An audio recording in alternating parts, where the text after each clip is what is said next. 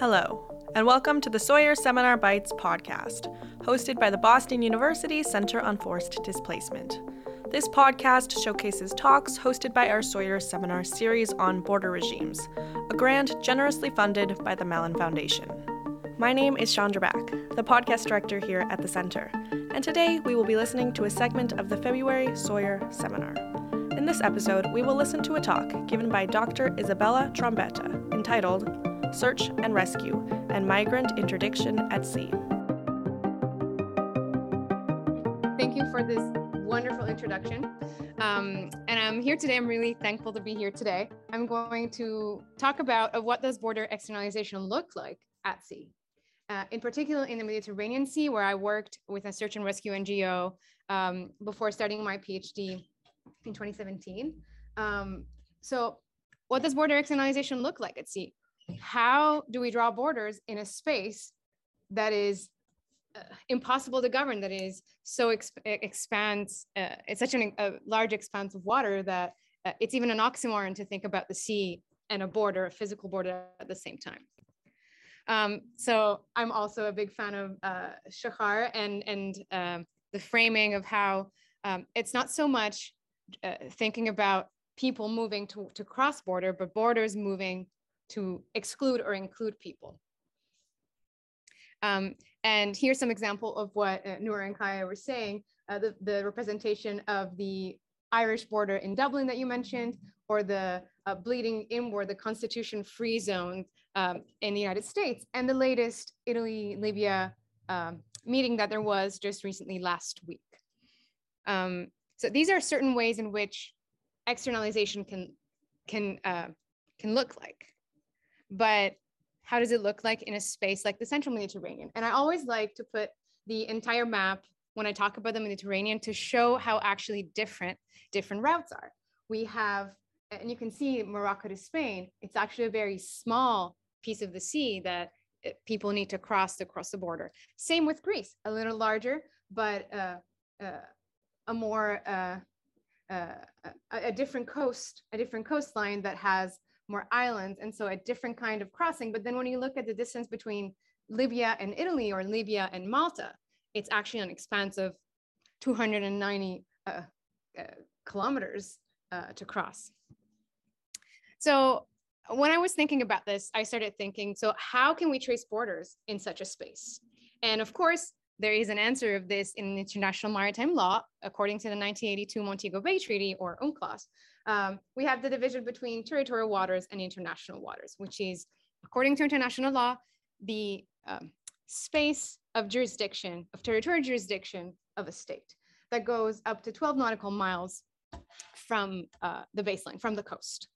So what happens in the rest of it in the international waters?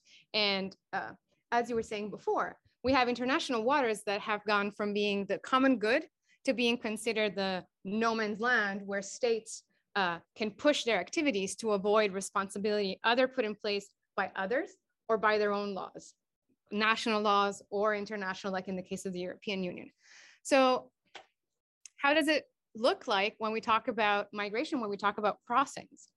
Where, well, when we think about that space, we would say, okay, migrants need to cross from Libya, so exit their border and cross the sea to then cross the Maltese or Italian borders of territorial waters. But a boat like this one, or a boat like this one, that is overcrowded and unseaworthy, very, very rarely makes it to shore.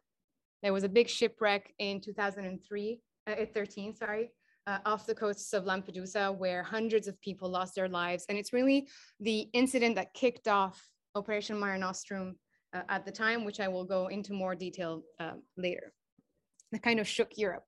So when we look at the map, when we go back to the map, we see how this is where most incidents at sea happen, whether they're search and rescue or interdictions. And I'm going to go into more detail later. Because the difference between search and rescue and interdiction is really where the border lies.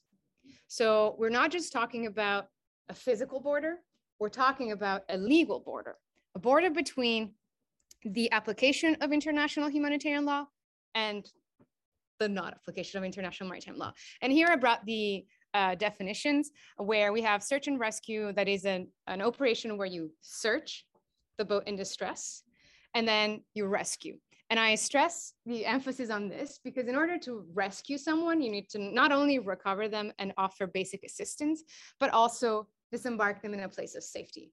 And the definition of a place of safety is a bit ambiguous in international law, but it is a place where the basic rights of the people can be respected. And while that seemed pretty straightforward, it is not so straightforward when we think about the fact that the people who are being rescued are actually potential asylum seekers. So parts of their rights, according to international law, are also include the rights of having a fair asylum hearing and even just applying for asylum. And that's where it gets tricky. So when we think about search and rescue, then we think about, okay, then really the borders at sea are not just the international waters. Maybe the borders at sea are the search and rescue zones where states intervene at sea to recover those people. But that is not so much the case because very rarely do boats filled with migrants actually make it to cross past the Libyan SAR zone that was self-declared in 2018. And yet, some people make it to Europe and some people don't. So it's not really the space that is important in this case. It is, again, who saves it. So when we talk about the borders in the central Mediterranean, we talk about the intersection between international maritime law and international protection of refugees, where not only do we need to look at the right to disembark in a place of safety, but the right to have access to asylum. And most importantly, the right not to be refouled, not to be sent back, not to be pushed back. That's the word that's more common. And this is where my research comes in place, where I theorize that actually the borders at this point follow the boats that perform search and rescues in the Mediterranean, because as you can see, a boat in distress, and here's a definition of boat in distress, once they're picked up by European boats, and by European boats, I mean NGO boats or private boats, then there's a chain of international obligations, the duty to render assistance, the duty to disembark in a place of safety, and a place of safety being somewhere where the principle of non-refoulement and their access to asylum is respected, makes it so that the moment that you encounter someone in need of rescue at sea is the moment in which the migrant encounters the border.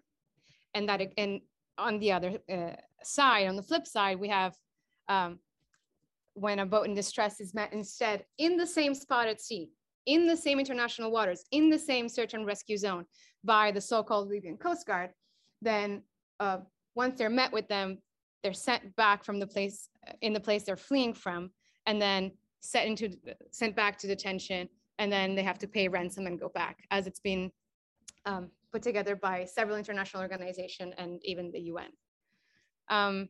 So how does that explain what's happening then? If we assume at this point that the place in which the migrant meets the border, the European border in this case, is the boat because of the application of international law, then we can understand better the way in which the European response has been shaped throughout these years. And so here I put together a timeline of the scope of European operations at sea. And here we go also into the privatization, I guess, of search and rescue and pushbacks. And we see how the first response of the European Union and Italy in particular was Operation Mare Nostrum, the first one on top, where the scopes were safeguard of human rights, comply with search and rescue obligations, and committing human smuggling and trafficking. And then just 1 year later, this was in response to that shipwreck that I showed you. Just 1 year later, the operation was shut down. It became a European operation, a Frontex operation. And slowly but surely, we start seeing how the safeguard of human rights and compliance with the search and rescue obligations completely disappear from the scopes of these operations, all the way to 2020 with Operation Irini that gets to the other extreme, countering terrorism. But that also shows how actually the search and rescue NGOs at sea, so the private actors at sea, had to fill that space more and more, while at the same time being criminalized. This is a a visual representation of the search and rescue boats and aircraft that's present at sea at the time. And we see how from 2014, the response went all the way to 2016 with about 12 search and rescue private search and rescue boats at sea on top of the European efforts, that then started being criminalized more and more to go all the way to 0 during the pandemic. And that is inexplicable. Why wouldn't a European state want help in safeguarding human rights at sea off their own coasts, which they did in the beginning, as we can see from the increase, both from the increase of the number of NGOs at sea and the collaboration that there was between states and the NGOs at sea? Well, the answer then, if the border, the point at which the migrant meets the border is the boat, is the deck of the boat, wherever they are at sea, then that explains that search and rescue NGOs become very uncomfortable border outposts at sea, where we don't want them to be out there. And in this case, we want them to be as far away possible from the international waters where they can meet migrant boats. And here we go back to what Noura was anticipating earlier, the difference between the interpretation of these laws, the interpretation of the non-refoulement principle, which is really where this interpretation makes a difference in border drawing at sea, where we have in Europe, the more recent Requeta cases, but the core Hirsi, Jama and others versus Italy case that really sets in stone the fact that the country that has, or the boat or the captain that has the de jure and de facto application of the law on the boat is who's responsible for non-refoulement in that case, or for pushing back people from the countries that they're fleeing from.